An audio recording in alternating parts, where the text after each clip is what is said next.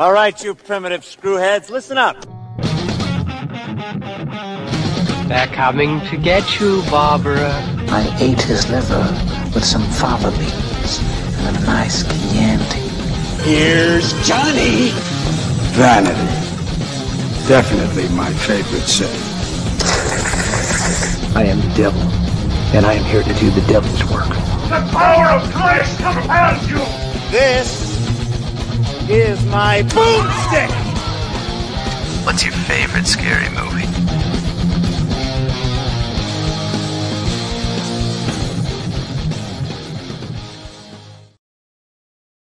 What up, horror heads, and welcome to Shiver, a horror movie podcast. As you can see, if you're watching us live, I am flying solo tonight. Dave is literally flying as we record. He's on his way to Bahston, but I am joined by a new friend of the show and filmmaker, Nakeyah Dae. Nakeyah, how are you? Hey, how y'all doing? I'm good.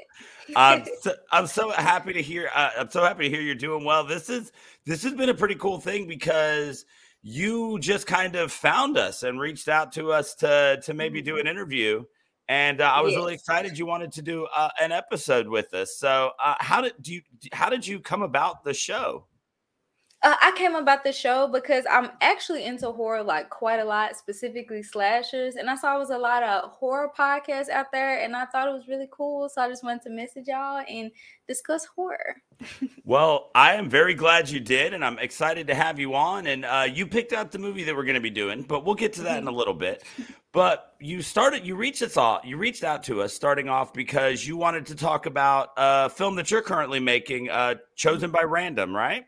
Yes, still chosen by random. Yes. And so tell us a little bit about your movie. What type of movie are you making? We're making a slasher because like I've mentioned before, slashers, like I grew up on them.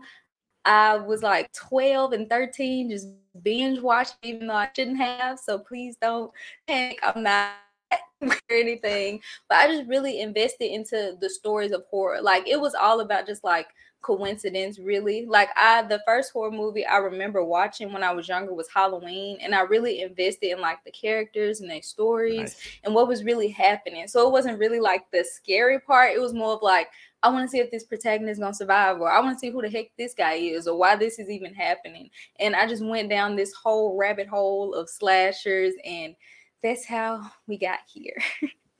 There are a lot worse ways to start off your slasher journey than with Halloween. You know, I mean, if you start with John Carpenter, you've started somewhere good, right? Like it's a great place to get going. So your right, movie, exactly. So your movie, kind of tell us a little bit about it. Like, I mean, you know, obviously don't give away anything too much, but what's your movie about? Our movie is basically following our main protagonist, Carmen. She's working at a record store right now, and she's closing up for the night, and her friend comes along named Zion. They both had experiences with the slasher named Random. That's our slasher named Random. And they both had experiences with him. They survived him from before, and they thought like the turmoil and the trauma and dealing with him, they thought it was all done. And he was like, no, like, I'm not going anywhere. And he's coming back for them. And basically this short film is about them trying to survive the night and survive their shift going against Random. So from watching the trailer that you guys released on Instagram and some of your stills and stuff like that, it looks like you've gone very Friday the 13th too, with like the mask, like you've got like the bag style mask. What else kind of influenced how you designed for this movie?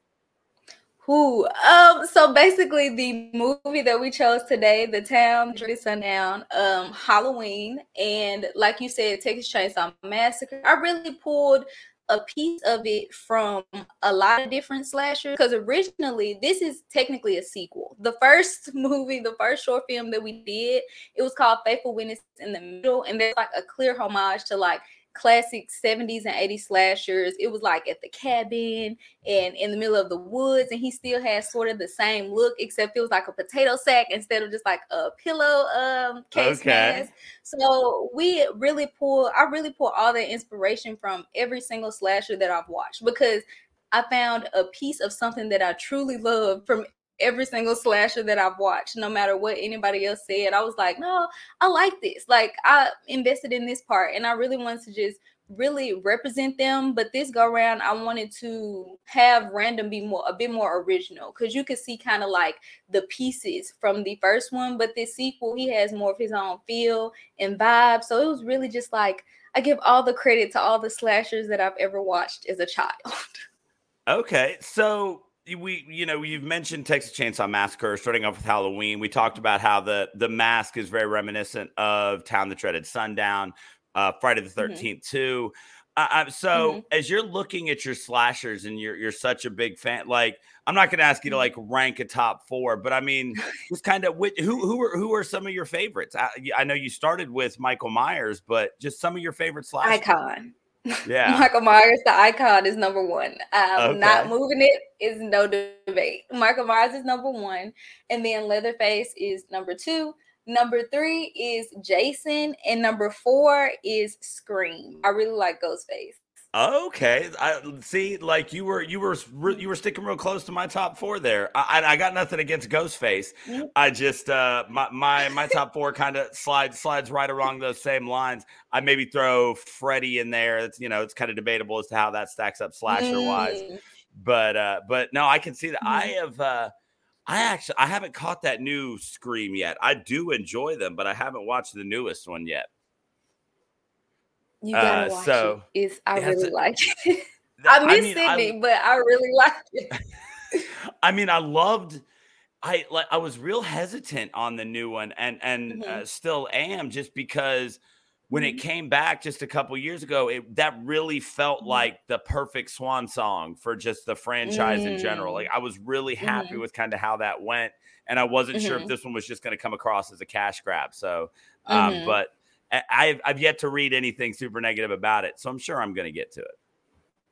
Yes, like, no spoiler, amazing. That's awesome. Well, when we get to the end, I'll give you a chance to tell everybody where they can go to support and watch your film. But we've talked for a second a little bit about how you drew some inspiration from this movie that you picked. And so on tonight's episode, we are going to be doing The Town That Dreaded Sundown. Now, we are going to be doing the original 1976 version of this movie. There was a sequel / remake released in 2014. That this was my first experience with this movie, so it'll be fun to kind of get some seasoned knowledge about this one from you. So we're gonna get started off, and one of the most interesting things about this movie is, especially for 1976, it's such a different take on the genre as a whole. This movie presents itself like as a documentary of these real life events, even claiming, only the names have been changed to protect the innocent. And so I went and looked, and this is loosely based on the Texarkana Moonlight Murders from 1946. So we get part slasher, part true crime. I mean, just off the top, just kind of as an overview, like, to you, how does this work as a horror movie? Does it scare you? Honestly, yes, because as hopefully a very awesome director for the future, I like it because of its realism. It is so real, from the kills to how they present him to how everybody's trying to catch him, and everybody's like, no, like, the way that he goes about his kills, like, it's I love the realism of it. I love the documentary style, because even though I feel like for like slashers, as in like Friday the 13th, I feel like the pacing is different, which I feel like is the reason why I went under the radar, because it felt so real. And at the time, I feel like people really wanted to just enjoy it and wanted to see characters that they didn't like because they weren't smart get killed. But this one, they was like, no, we want you to feel bad, right? like, because I do admit that the movie does have a bit of problematic things in there here and there, but outside of that, it's like it wants to really push forward that he's the bad guy. Like, we don't want you to be walking around saying, look at me, I'm the Phantom. They want the opposite. And it's like, it makes you uncomfortable to even sit there and watch, especially since it is based off of something so real. It kind of puts you in the real world. And I actually like it, because that's where true fear comes from to me. Yeah, I was interested in this because as I was reading it, as I was reading just kind of the descriptions, I kept seeing documentary style. So I was trying to figure out what does that mean. So it starts off, and like I said, it gives you the whole based on true events thing. And I was thrown off by the pacing initially because it does it. But then the more I watched it, the more I was sucked into how this pacing is what set this mood of realism. If you're watching a slasher movie, you're so used to just being on the edge of your seat, always wondering what the next cool thing that happens is going to be. Whenever you're watching Friday the 13th, it's like, I know he's not that far away. I can't wait to see what window Jason busts through and how he gets them this time. Exactly. This one, the pacing ended up setting this mood that allowed you to be engrossed in how real it was. Like that set a different tone of terror that I wasn't ready for. And it took me about half the movie, honestly, to really appreciate because I kept finding myself just like not really appreciating the downtime and some things like that. But I do think that ultimately this movie does scare because they do so much to set up how realistic this town is. And this, yes, it's Texarkana, but this could be anywhere USA in 1946. They go, it sets this mood that makes you realize there is no suspension of disbelief here. Which is, it's so easy to separate yourself from a Jason or a Michael Myers movie because they are presented as these superhuman entities that can just do anything and they can't be stopped. Exactly. One of the things that was so scary about this movie is the fact that this is obviously just a human man who is outsmarting the people who are out to get him. He doesn't have any sort of supernatural strength or speed, anything that's going to keep him from getting caught. He's just outdoing them. Exactly.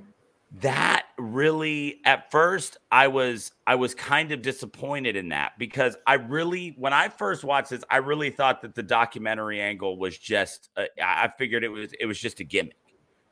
And I didn't realize that they really were setting me up to tell me this story of something that kind of really happened. And so once kind of all of that settled in with me, I did start to appreciate how scary this movie really is. So I really enjoyed that. I think that this documentary style is something that I would like to see it explored more because it scratches a lot of itches, right? True crime is on top of the world right now. Still, it is. Has been forever. It is. And this is something that appeals to your true crime fans. There's enough gore and violence and suspense to appeal to horror fans. And so, also, I'm sorry. Oh, no, you're good. Go ahead. And also, I feel like it does that without technically kind of putting real people at the forefront, because I feel like they can kind of be a bit harmful to constantly remind the people who went through it, like, of the same traumas. But as like with the it went the route, like you said, it'll scratch a lot of itches without giving somebody else a rash, if that makes sense. I know, I get that. That makes sense.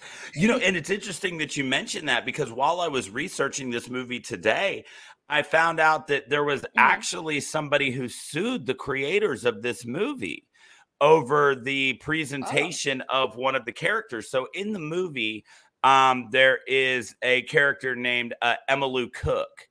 And in real life, she was based on a real life woman named Polly Ann Moore. And the brother of Polly Ann Moore actually sued the creators of this movie because in the movie, they say that Emmylou Cook is a high school dropout with loose and low morals. Oh. And the real woman was like, she graduated high school at 16 and was like top of her class and was not any of these things. And so they ended up losing the case, but it is an interesting idea to to think about that fact of, does creating something like this bear the potential to open those wounds and make it constantly seem fresh to these people who actually had to live this?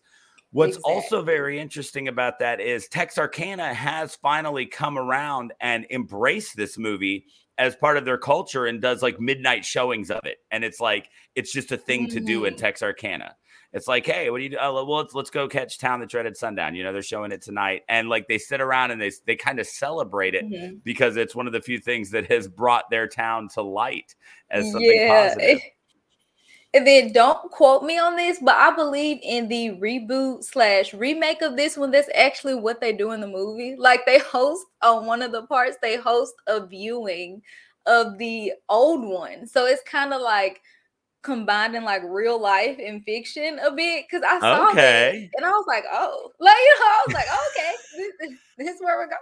That's why I was like, reboot, or like, that's why I was kind of like, oh no, is it like a sequel? Like, so. Yeah, Wikipedia listed as a sequel, but I guess sequel doesn't really quite stack up if you're establishing a universe where this movie exists as a movie, right? Like, it gets very meta in that scenario. It's like how in oh, knock the mic. Sorry.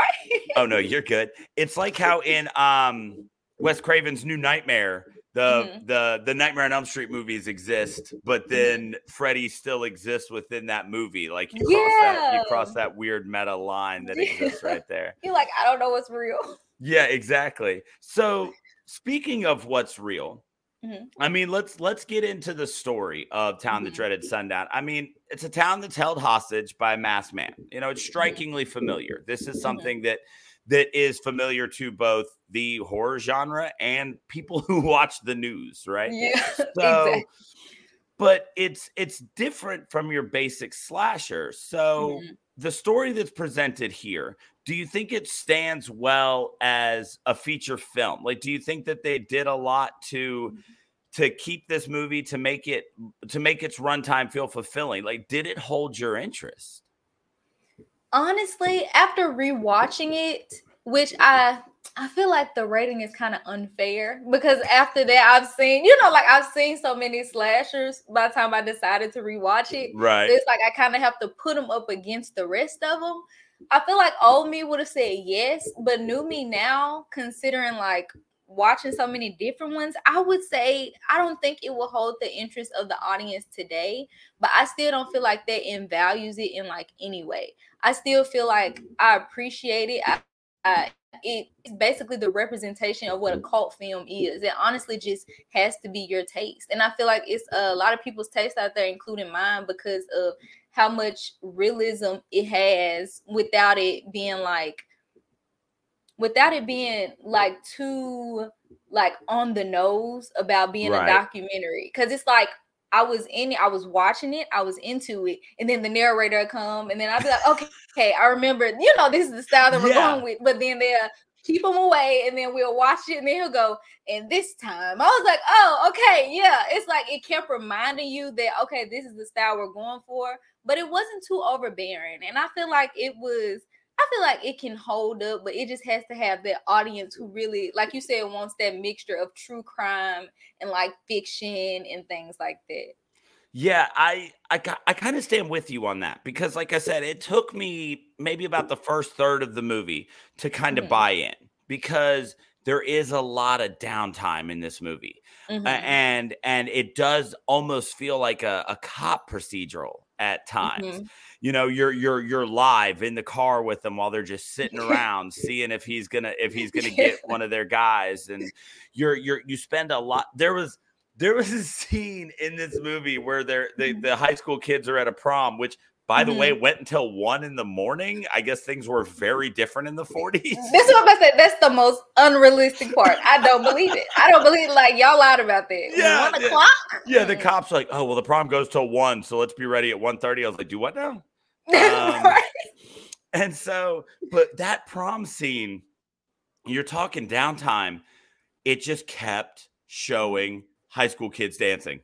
And then it was some teachers drinking some rum, and then some more high school kids dancing. And I was like, did they have to meet a certain runtime to get their but then the more I thought about it, the more I realized that was playing more into the documentary angle.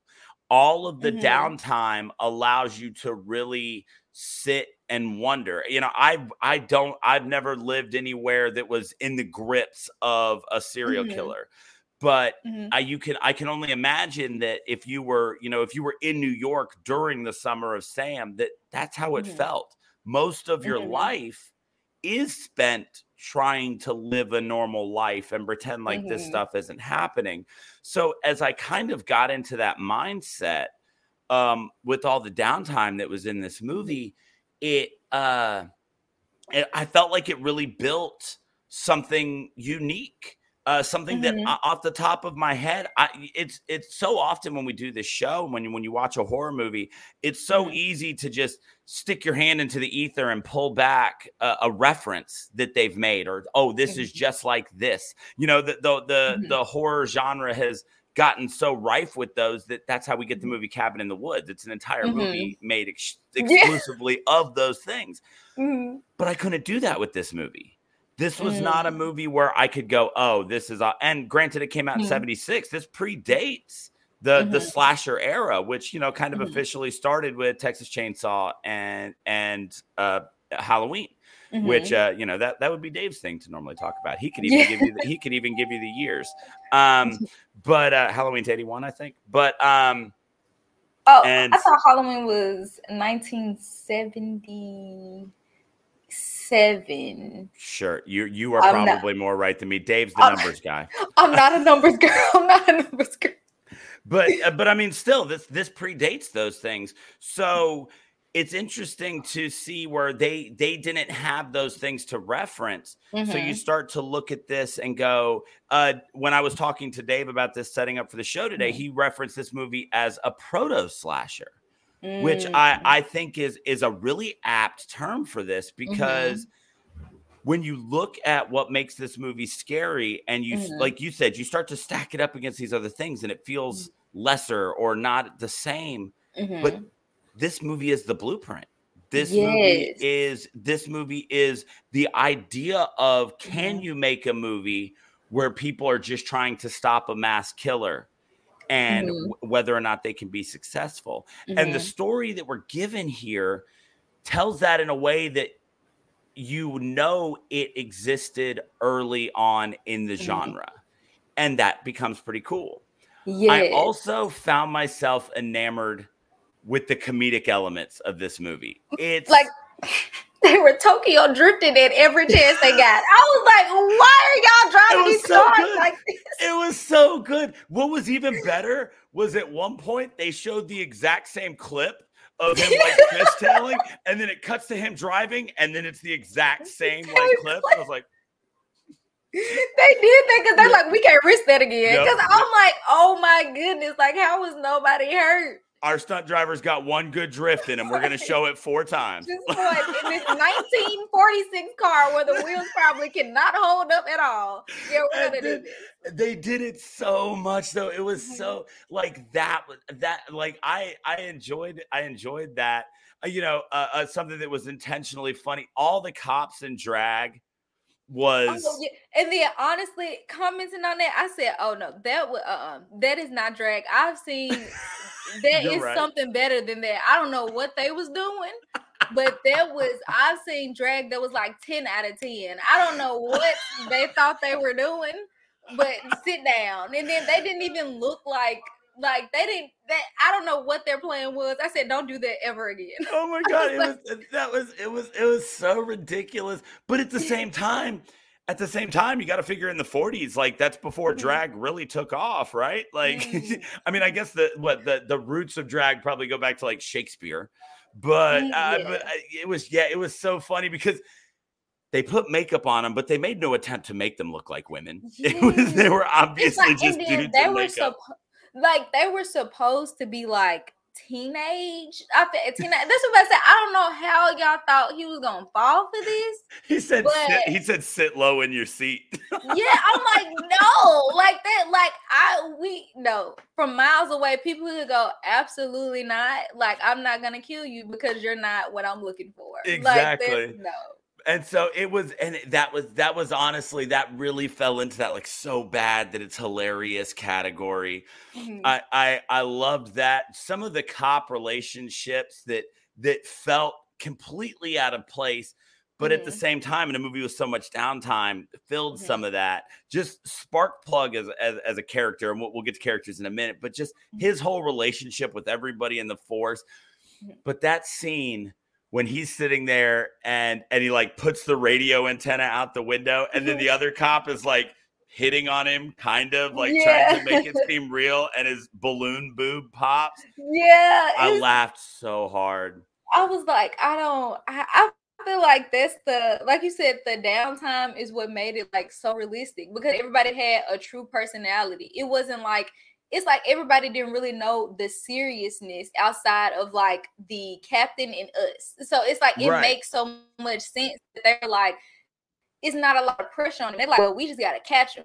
Whereas he's like, oh, well, I have to find him so they can catch him. So it's like, it was so much like you said, the downtime, it was just really, it was enjoyable. Like I said, between the Tokyo drifting and the guy who just don't know how to drive for nothing. I was like, how do y'all not know that this man is trash and driving? Like, he crashed into a puddle talking about some, oh, well, why did they put a sign down there? I'm like, because, honey, they didn't expect you to be driving 80 miles per hour straight down the street. Like, that's not, oh, my goodness. I was like, I don't know how they didn't die. I don't know how he didn't kill them before they could do anything. And, so some of that stuff that was intentionally funny, I did love that. But the funniest thing in this movie to me was something that was not intentionally funny at all. It is absolutely just a product of the time. And so when they're looking for what ends up becoming his second kill. And so the cop is out there driving. He hears the gunshots. He drives out. He finds the abandoned car. And it's supposed to be nighttime.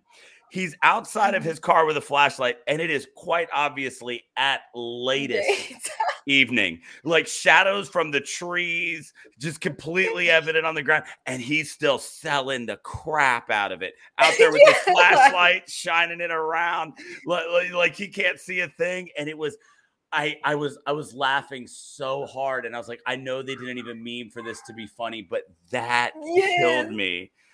Then they had like pouring rain, and I'm like, stop. I was just like, okay.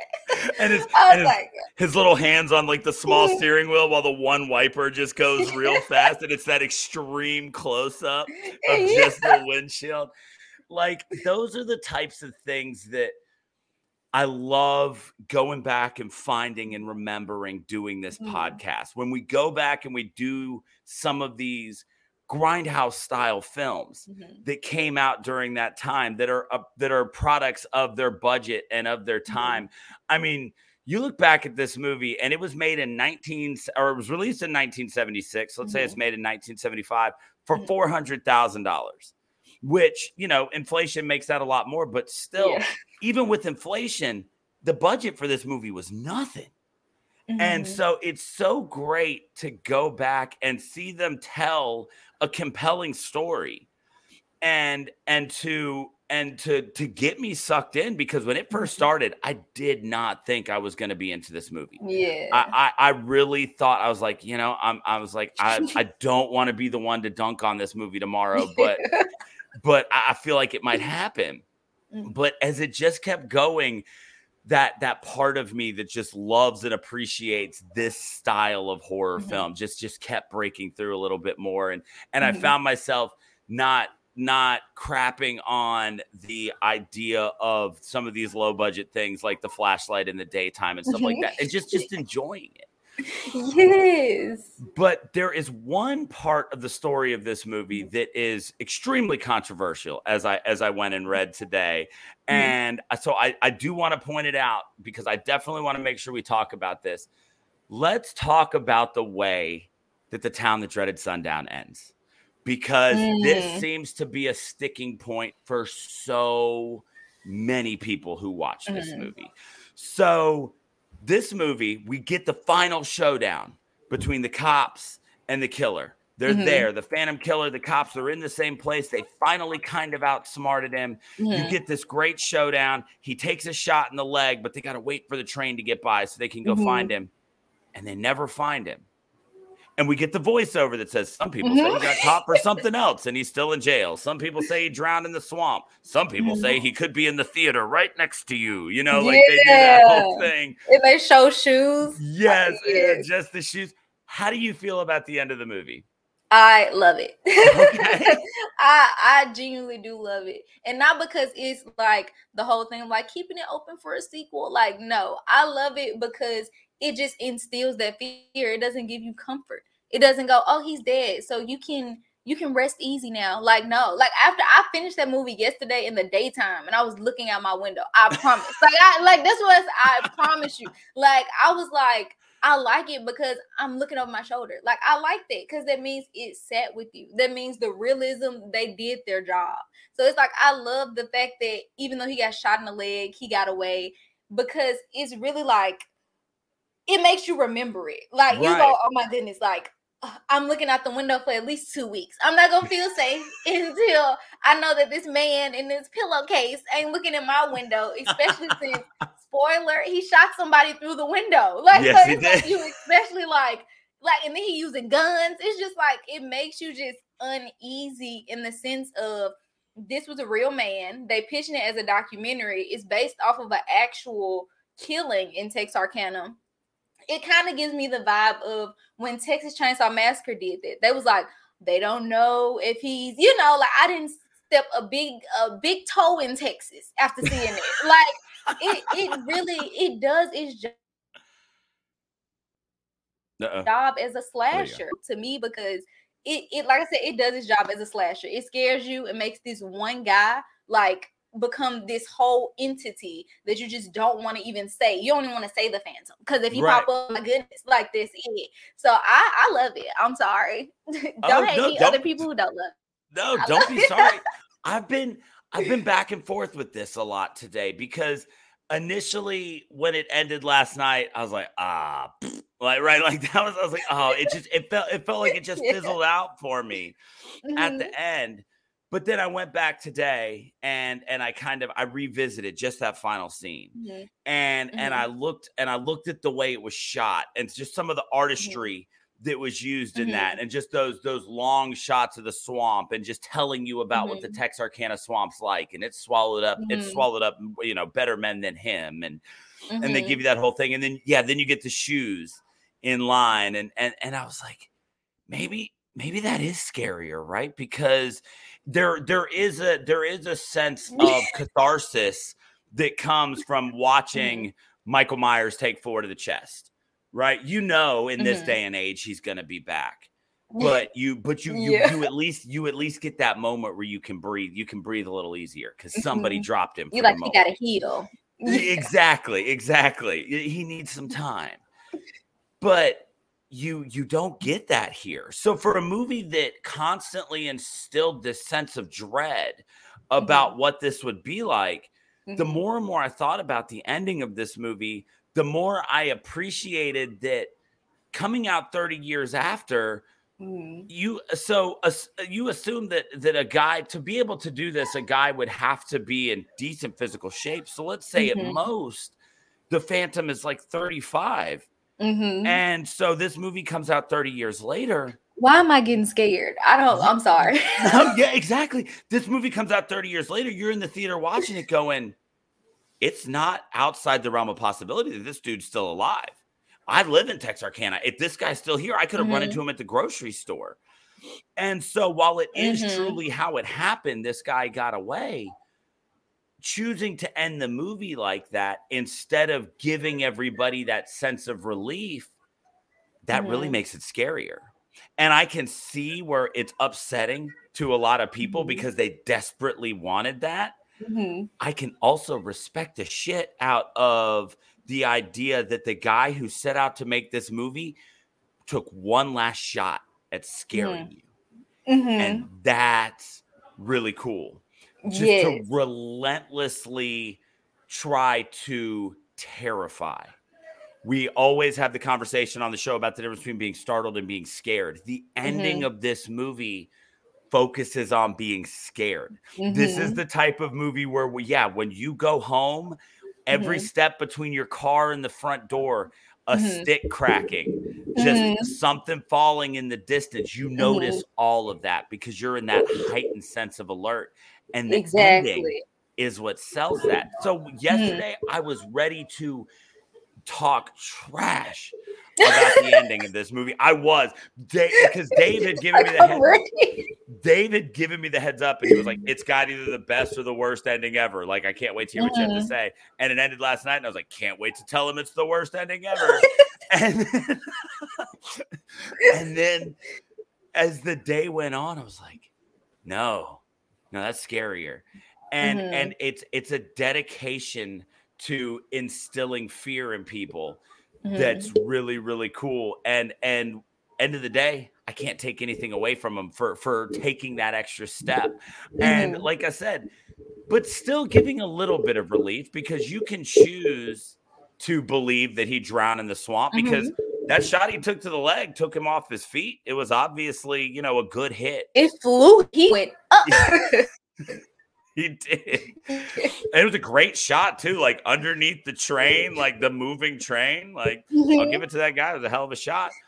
But so it's very choose your own adventure, right? It's like, well, how well do you want to sleep tonight? Do you want to sleep thinking that the cops win and this guy doesn't get away? Or do you want to look out the window every time you hear something, like you said, like for 2 weeks, just uneasy anytime you're close to the window? Like, yes, so, I'm sorry. No, go ahead. Like, go ahead. I completely agree with you. Like you say, it's like a choose your own adventure. And like you said, I commend it, because I feel like a lot of people don't really want to. I wouldn't say a lot of people won't want to risk it, but it's like you still want to be able to give the enjoyment of a movie, because that's the main purpose, is entertainment. You don't want anybody leaving with any type of bad emotions or bad feelings, but it's also about like experience, because if that's lingering, you're going to keep thinking about it. Like, you're going to keep going, oh, remember I watched that movie? Oh, I just never should have watched that movie. But we all know we're going to go back and watch the movie anyway, because it's like, it still gave us like this. It's kind of like Halloween. Like, you go into a haunted house, you get scared. You're like, I'm never coming back. But you come back anyway. But you always go back. Exactly. So like you said, I commend it for going ahead, especially at a time where it wasn't really any slashers. Like, you are the first, you are the prototype, and you risk leaving people going, like, I don't think I like slashers. If they're going to be this real, I don't think I like them.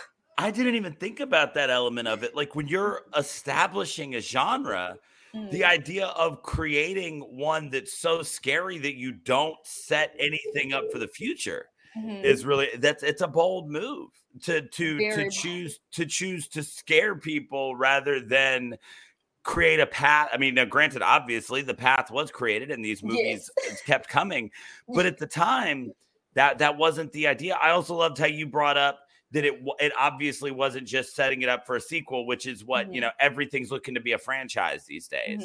But that wasn't the idea there. This was really just to keep it scary. And that's really cool. So we'll get back to the Phantom in a minute. But before we do that, I want us to look at the characters in this movie. I mean, we've got a real tight cast here. There's a lot of bodies in this movie.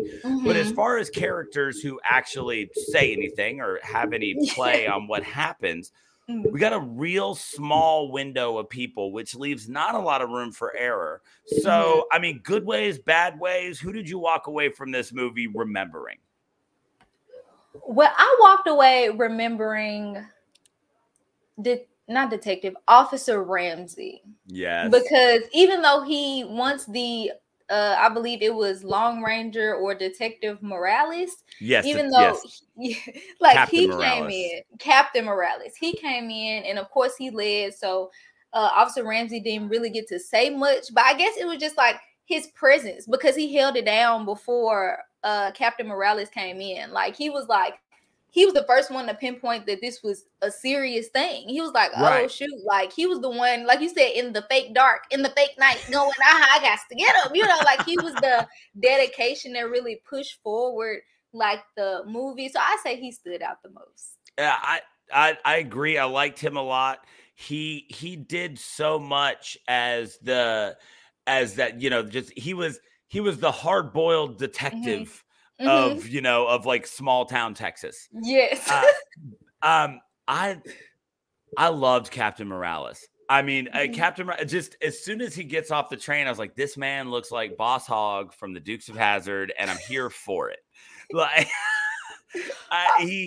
he was. I love that they set him up with this idea of, you know, he's the roughest, toughest Texas Ranger that's ever been, and so you expect a cowboy to get off of this train, and he gets off in his 3-piece suit, and it's all white, and it's like, okay, like I see you, Captain Morales, and he's always got his cigar, and he's just a take no shit guy. Yeah. And I loved that. I loved how he was so upfront with how ridiculous he thought some of these people were. I love how he was a dude who made a plan and just stuck to it. He was like, this is what we're doing. Everybody shut up and listen. You know, and it really played into, like I said at the top, that cop procedural angle of this, because the two of them were very much characters that you would take from any sort of cop movie. Those are the two guys you'd find, the small town guy who needed some help, and the big national guy who's going to come in and save the world. And then they both do their part, and there's a little buddy. And those two guys are absolutely what carried this movie. They're the ones who made that downtime bearable, because you found yourself interested in what their plan was. And you found yourself wanting to know what their logic was for what they were setting up. So those two guys were great. I did love them. But man, I mentioned him a minute ago. I would be remiss if I did not take a second to just talk about Sparkplug. I mean, come on. Yes, and then I'm sorry, and then you mentioned, I'm not gonna lie, you mentioned Dukes of Hazzard. I've never seen it, but I still understand like the prototype of the cop duo that you were talking about. Right.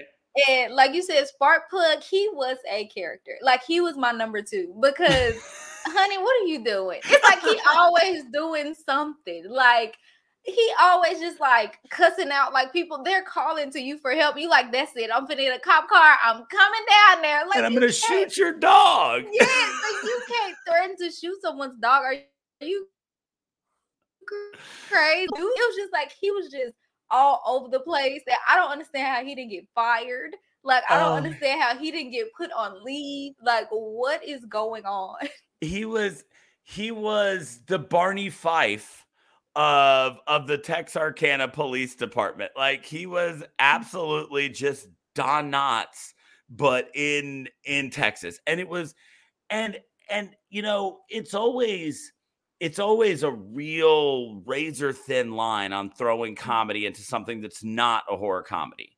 And you've got to have somebody who's going to play it well and not screw the whole thing up. And I mean, the guy just he pulled it off. He killed. It was so funny. And he was the one who was dressed like the woman when the other cop was hitting on him and stuff like that. And it, like I said, it just constantly reminded me of Barney Fife from the Andy Griffith Show, like, because that was the role he filled. He was a guy who was gung-ho about his job. He took his job very seriously. And regardless of how good or bad he was at it, he thought he was the best at it. Sparkplug did not think there was a better cop in the world than him until he met Captain Morales. And then the hero worship that he poured on this guy. It was incredible. And it made for something that was just fun to watch. And it's always nice to be able to not just wait for a movie's story to take you from kill to kill to kill, but to enjoy your time in the middle. And so I loved him. He was great.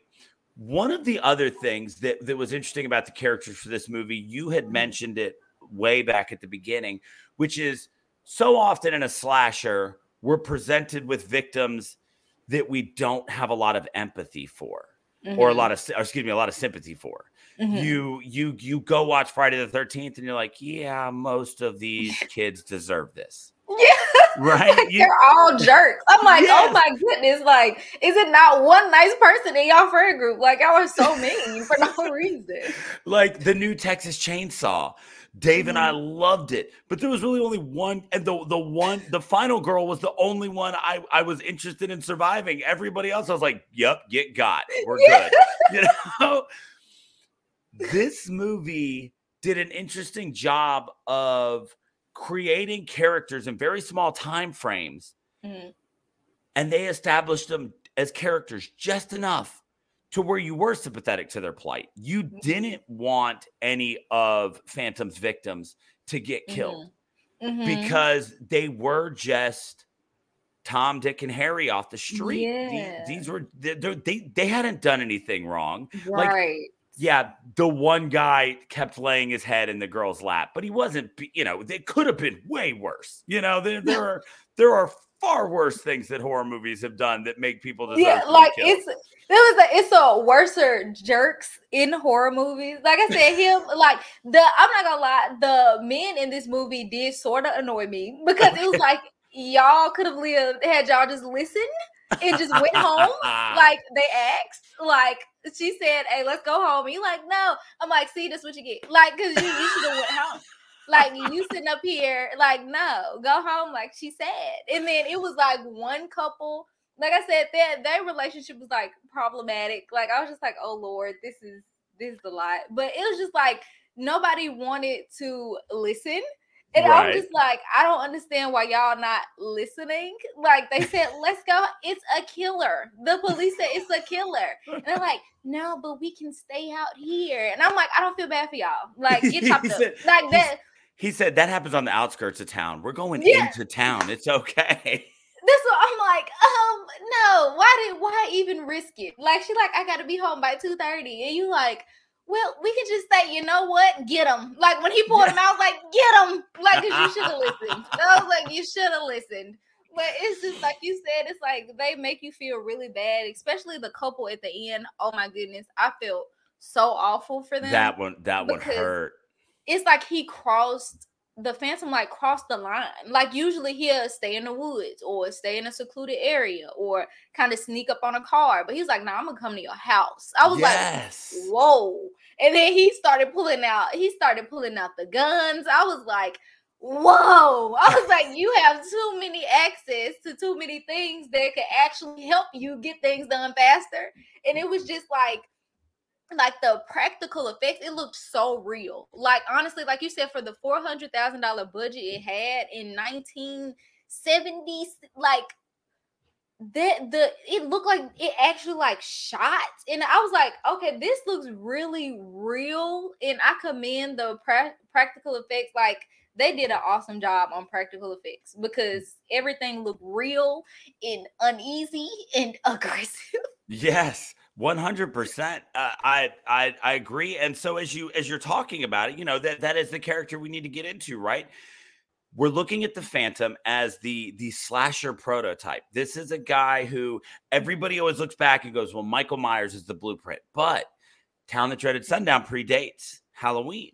So we can go back and we can look at the Phantom as the prototype, as the blueprint. So when you look at the Phantom, this is a guy that we get no background story on. We get no information. We never see anything but his face. How does that build a compelling antagonist for you?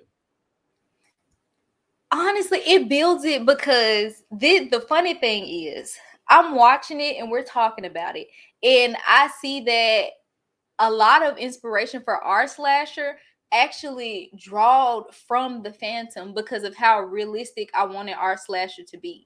because like you said, the fact that we don't know anything about him, we don't know his face, we don't know his age, we don't know where he's from. Is he even from Texarkana? Like, is he just chilling and coming back and forth? Like, it's like you don't know, especially since like his kills are like 2 weeks, 3 weeks apart. Like, he could be just flying in and out or coming in and out. Like, we don't really know. So I feel like it's effective in the sense that it kind of creates like this urban legend, like this ghostly feel of, like I said, like you said, like don't say his name type of thing, like a Candyman type of thing. Yeah. Because it's like, even though he's a real guy, it's like everybody started boarding up their windows. Like, they started doing things that seem like you would do for like a demon or an entity. Like, they're like, sun's going down, the devil is out, we gotta get in the house. Like, you know, like you know, you would think, I can go lock my car up real quick. They're like, no, we're boarding windows. We can lock the car in the morning. Like, there's like delivery boys that deliver during the daytime. We don't even let them come out when the sun is going up. Like, we need the sun out. So it's kind of like this evil entity. And I feel like that really helps the seriousness of who the Phantom is and who like they're pushing him to be, and honestly the realism of it. Because if he's smart, it's like it's really giving Zodiac Killer. Like, if he's really smart, like ain't no catching him. Like you don't know anything about him. Like, immediately I went to Zodiac Killer. I was like, that's scary. Like, to know that he's walking right next to you, chilling, talking. Then next thing you know, he's breaking into your house. Like, it's very scary. So I feel like that builds who the Phantom is quite a lot. Yeah, I could not agree with you more. It's a very that again builds towards the realism, especially when you look at the idea that we don't see how it ends. So we would have, if based on a true story, he maybe got away, we wouldn't have any information on him, which, like I said, I referenced the Summer of Sam earlier. If you're living through that, if you're on a college dorm when Ted Bundy, before people knew it was Ted Bundy, is out there ravaging these places, that's the way you're living. You just know that there's somebody out there killing. You don't know why. You don't know who they are. You have no reason to feel like you might be safe. And so that builds part of the terror of this movie. Is we as the audience aren't given any sort of omnipotence into this guy's background. So often, as a slasher franchise continues, the movie where they reveal why they are the way they are is the one that always sucks, right? To the point that Halloween retconned the Curse of Michael Myers. Because it got so out of pocket with why they were killing him that we eventually just retconned all that and they go, oh no, the reason is because he saw Jamie Lee Curtis first. That's it. He saw Laurie. That's why he's obsessed with her. And something that simple made it much scarier than when we had this whole bizarre and ridiculous explanation. Having nothing is even scarier. There was no rhyme or reason, because at first you're like, oh, so he's just a random killer who's plucking these people off lovers' lanes because they're easy to get to. But like you said, that last couple, he goes all the way to their house.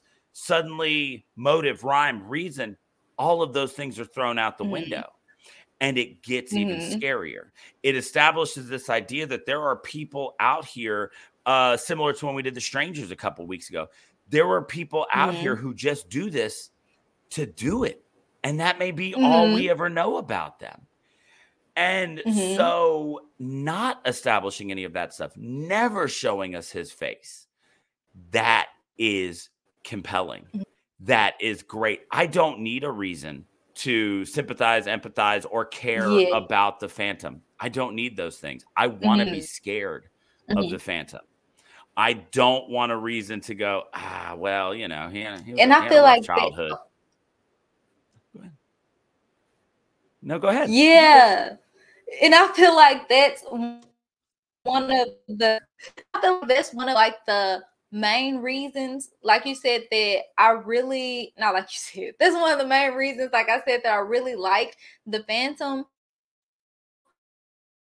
because well, now we see why he healed, like Jason Right. healed. Honestly, it's not that he killed all of those people, but it kind of gives this validation of they let him drown. Like he probably just kept getting triggered and going back to the camp counselors that let me drown. And it's like, no, like the Phantom Killer is like, because I want to. And he does it in the wildest ways, the most different ways. So it's not like he just stick to one way of hurting people. He just like, nah, I'm gonna do whatever comes to my mind at the moment, like whatever I feel like is cool.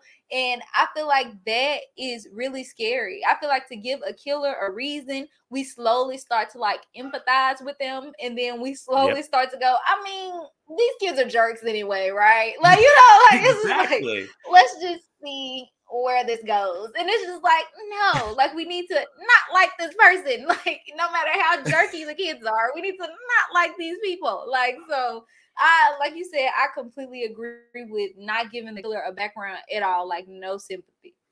Yeah, and it's just like, and like I said, when you just look at the history of this, again, a bold move to do that first.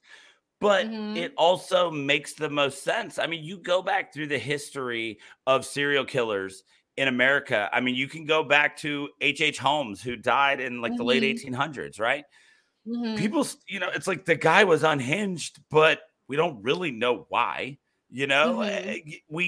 Even people like Ted Bundy, who spent all this time on death row and spent all this time with, cops and psychiatrists. There's not a lot of tragic backstory there. This dude was just a severely screwed up individual. And so when you take the idea of this movie and it really does create someone terrifying, because it builds to that ending of it could be the guy sitting next to you in the theater right now, because we don't know anything about him. And I think that's great. Yes, it's nightmare fueling. It could be your friend. It could be your neighbor. It could be your dad. It could be your parents. And that's the scariest part about it. Like, it was, I feel like making it seem so close to home by not giving him a background, by saying he could be the guy checking you out the store.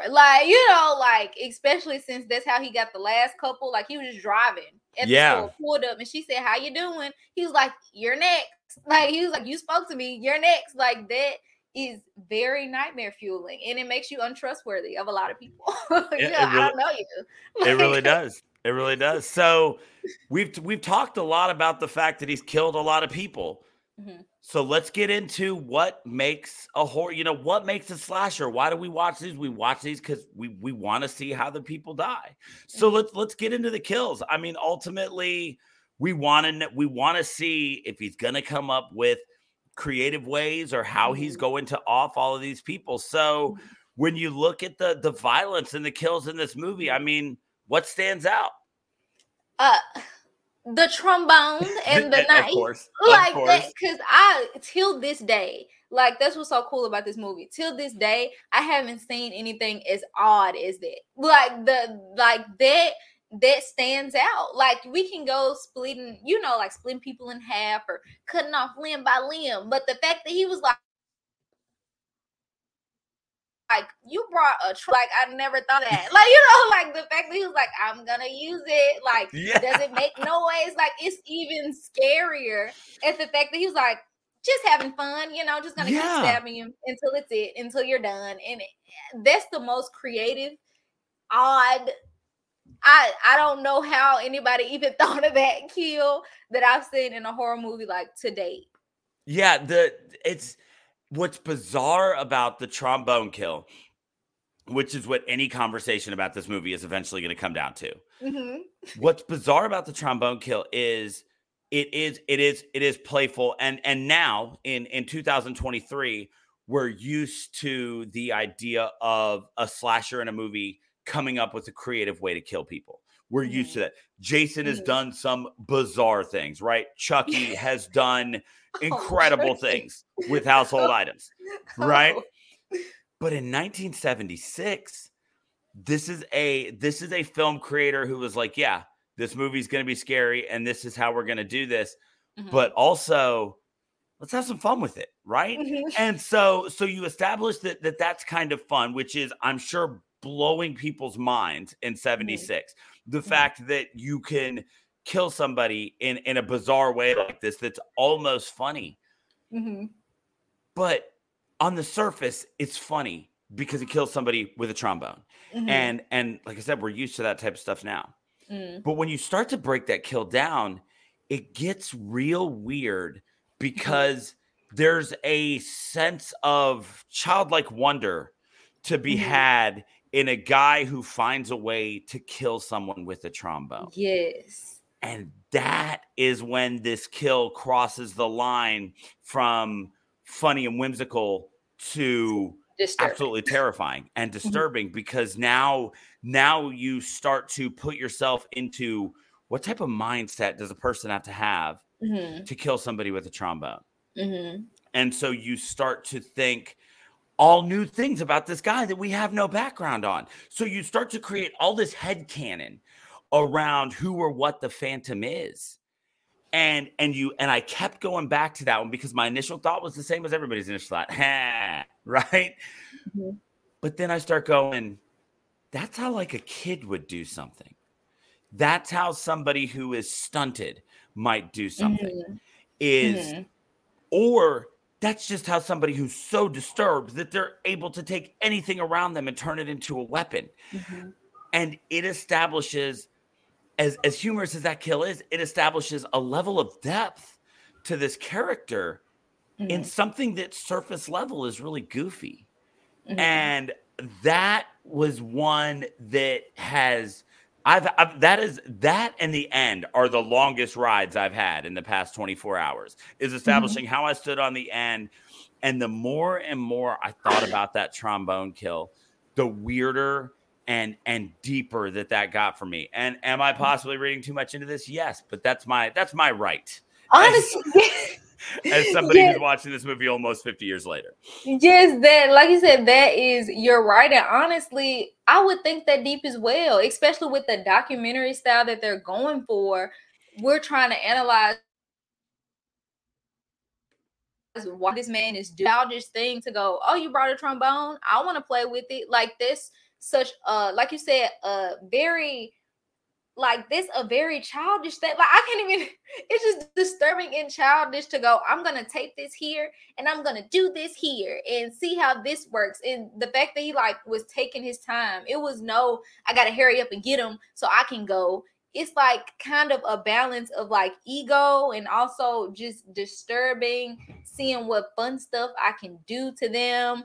And it was just very disturbing. Like that kill, I just honestly, it's no explaining it. Like the fact that, because it's like, okay, so had she not brought it, like what would you have done type of thing?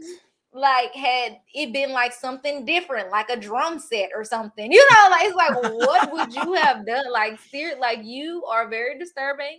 And it's like he was taking his time, like he knew he wouldn't get caught, so he was just like, okay, I'm gonna test this out, I'm gonna wrap this up and we're gonna do this. And it's just like that kill was very disturbing, and that stuck with me throughout a lot of different slashes. I'm still wondering to this day, like why would you do that? Like, there's also a really interesting thing to see in this movie, the progression of level of violence in how he kills people. That very first car that he takes, he just breaks out the window and he doesn't actually kill them. He just kind of beats them, but they both survive. And you see that he's just got like some sort of, like heavy stick, and it looks like maybe he's got some sort of wire or something in his hands for that very first one. And then things pick up till the end when he realizes his potential of efficiency and he's just shooting people. And that's again, if that is coming from the real story, that shows an escalation of violence in it stopping being something that's real angry and almost playful, like trying to get in the door, breaking the window out and dragging them, to something that's just efficient, which is I can stand here and kill you over there and we can be done. Yeah. So again, when you look at that and you look at character development of the Phantom throughout the kills, we establish that this is a guy who's learning and becoming more efficient and finding better ways to do this. You can only assume because it's racking his body count up faster. And so the violence in this movie does something that a lot of horror movies don't do, which is the violence in itself and the escalation therein tells a story. It tells a story of what a killer is really like in finding new and better ways to do this. When you go back through the history of real life serial killers, while the MO may stay the same, there does develop a level of efficiency because they get better at what they're doing. You go back and you go back and you look at BTK, you look at the Chicago Ripper. When you look at these people, they kept doing the same thing, but they got better at it.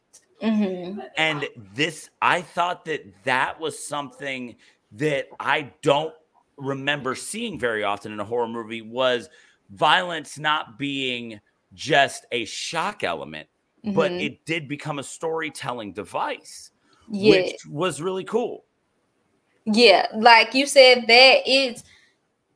he got better. And like you said, compared to all the other slashers, even though they do things like different, like they get wilder, they don't really get as efficient. Like their goal doesn't become, okay, how do I kill these people faster, better without getting caught? It's more of like torture, murder, which makes sense because it's a slasher, like, so no dirt on that. Like, that's a slasher that makes sense. However, when it comes to the Phantom, he like, okay, now I gotta find faster and better ways to do this. Like, I can't keep pulling them out and choking them because obviously that doesn't do it very quickly. And also he realizes, I'm still iffy about the guy in the diner being him, kind of overhearing their conversation. Right. So it's like, I'm wondering if that was him. Is that the reason that really pushed him to go, okay, now I got to use a gun because I can't go slow. I got to be fast because if the police get here, then I got to go. Like, so I'm wondering if that was him or they were pushing that to be like, okay, this is him. He's hearing them. Like, is that one of the reasons why he was like, okay, no more trombone, like no more taking my time, because it's like, now I just got to kill. And honestly, that makes it even worse because it's like, instead of you just stopping, instead of you not doing it, you go, okay, I'm going to do it faster. I'm going to do it better. And that's a lot. Yeah, no. And again, telling a story through the use of violence. Like, not only is he learning to be more efficient, he's learning he has to be because the cops are closing in. If it is the guy in the diner, you're right. He's hearing all of this information about how the cops are getting closer and they could, they think this and they think that. And so, yeah, you're right. Instead of being like, ooh, heat's too much, get out of the kitchen. It's all right. They're on to me. I'm still going to do this. I just need to be better. Right. I mean, So ultimately, I think we can agree that The Town That Dreaded Sundown is a tale of personal betterment. It's self-improvement on the part. In a bad way. In an awful way. Don't do that. Don't murder people. It's the compelling tale of a man with a vision to kill as many people as possible and all of the things that he would do to make sure that nothing stopped him from living his dream. This is the Serial Killers Eat, Pray, Love. That's what this movie is. Lord. Oh no. He really needs to eat, pray, and love quite a lot because, oh no, we can't have that. So, all of these things are going to take us into our final thing that we're going to do here. And that is, it's going to be time for us to rate the movie. And so for anybody who may be new to the show, just needs a quick reminder, when we rate a movie here at Shiver, we only rate a movie against itself. So while we have spent a lot of time comparing this movie to other slashers, the rating of The Town That Dreaded Sundown is only about what you think this movie deserves. And so in order to do that, we create a unique rating system for every movie. Okay. And so for The Town That Dreaded Sundown, we had so much fun talking about it. It's the number one thing that everybody's going to talk about. Out of a possible 5 trombone kills, what do you give The Town That Dreaded Sundown? I give it a 5. Nothing wrong with that. It like the kill itself or like the entire film? The whole no. Just so like it's just instead of stars, we're just using trombone kills as just the metric. So no, the whole film, like out of a possible 5, trombone kills is just the metric. But so out of a possible 5, what do you give the movie? I'm going to keep my rating at a 5. A lot of people say I'm too nice, but this is genuinely because it's like it's nothing like it. I feel like it's no slasher like it because it gives realism. It's like we following everybody. It's like it's a camera crew and they just so happen to just be on the case and just without interviews. Like it's just like right. It's nothing like it. How long the kills are, like they don't choke people out in like 2 seconds. It's like no, they sit on it. They force you to sit through it. They force you to sit through the screams and the shootings. Like at the end where he was chasing the lady, it took so long, but that's because that's how long it would actually take. Like it wouldn't be a flash here, a flash there. Like no, we following them throughout this whole thing.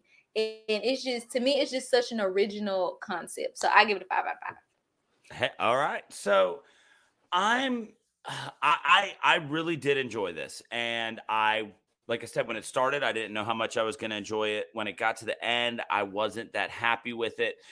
But this is a movie where the 24 hours to sit on it has really helped me out. And as I broke down some of these things, working on my show notes today, kind of going over some of my talking points, I kept finding more and more things to like about this movie. I'm not going to quite go 5.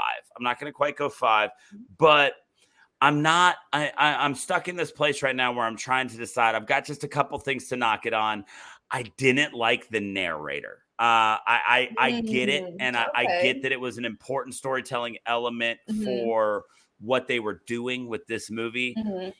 But I just wasn't a big fan of that. And one of the other things is I've been trying to decide how rewatchable this is. But as we've sat here and talked about it, there's nothing I want to dock on this for being rewatchable, because after talking about it, I am excited to go watch it again. And this has become a movie that I want to share with more people, because this is one that I knew existed but knew nothing about.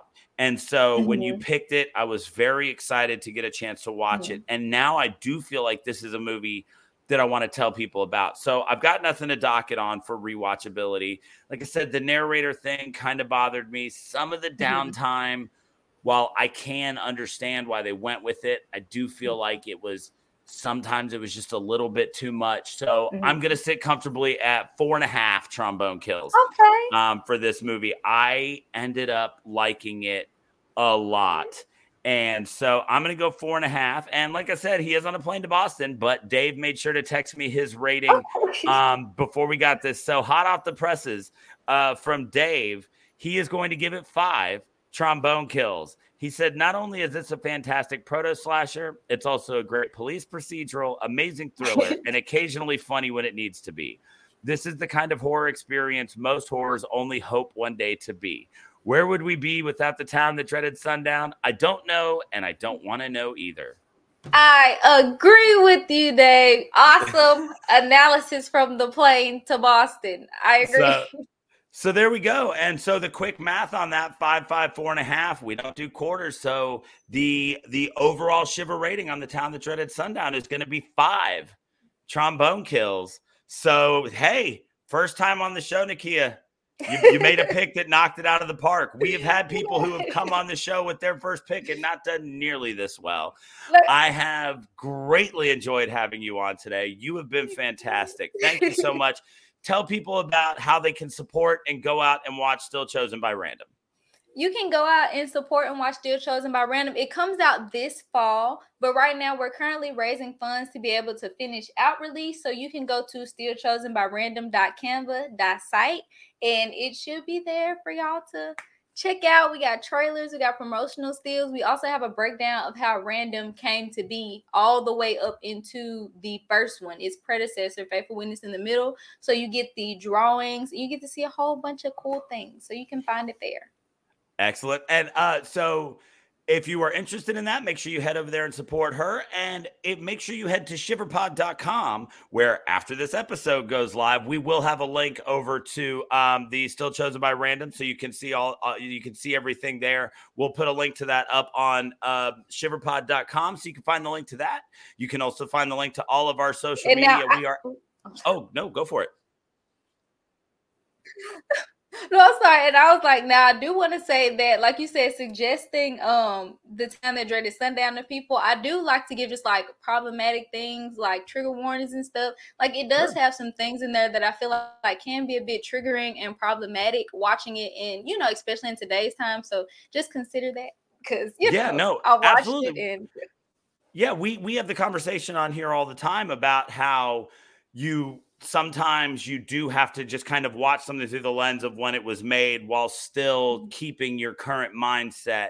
And so we always try to be very mindful of not crapping on something for doing that. But I do think it is worthwhile to mention there can be some things that would be upsetting to people, outside of getting killed with a trombone.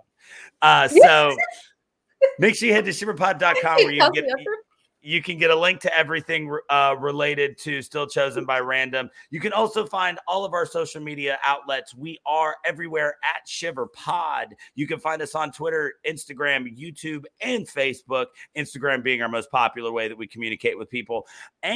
Or if you are interested, you can also email us at shiverpod@gmail.com. That's how Nakeyah got to us, and she got to be on the show. So if you're listening and you've got an idea for something that you want to do, you got something horror related you want to promote, shoot us an email. We'll give you a chance. We love to meet new people. Nakeyah, you've been awesome. I hope this movie blows up for you. I hope you do some great things. I appreciate it. Thank y'all so much for having me. I had so much fun. I'm so glad you had a good time. We can't wait to see it. We'll make sure to set your link up on our website, we'll keep promoting you as long as we can. So get out there, support Nakeyah, follow Shiver, Still Chosen by Random, due out this fall, you said? Yes. All right. Keep an eye out for it. We hope it's going to do great things. And from all of us here at Shiver, fright you very much.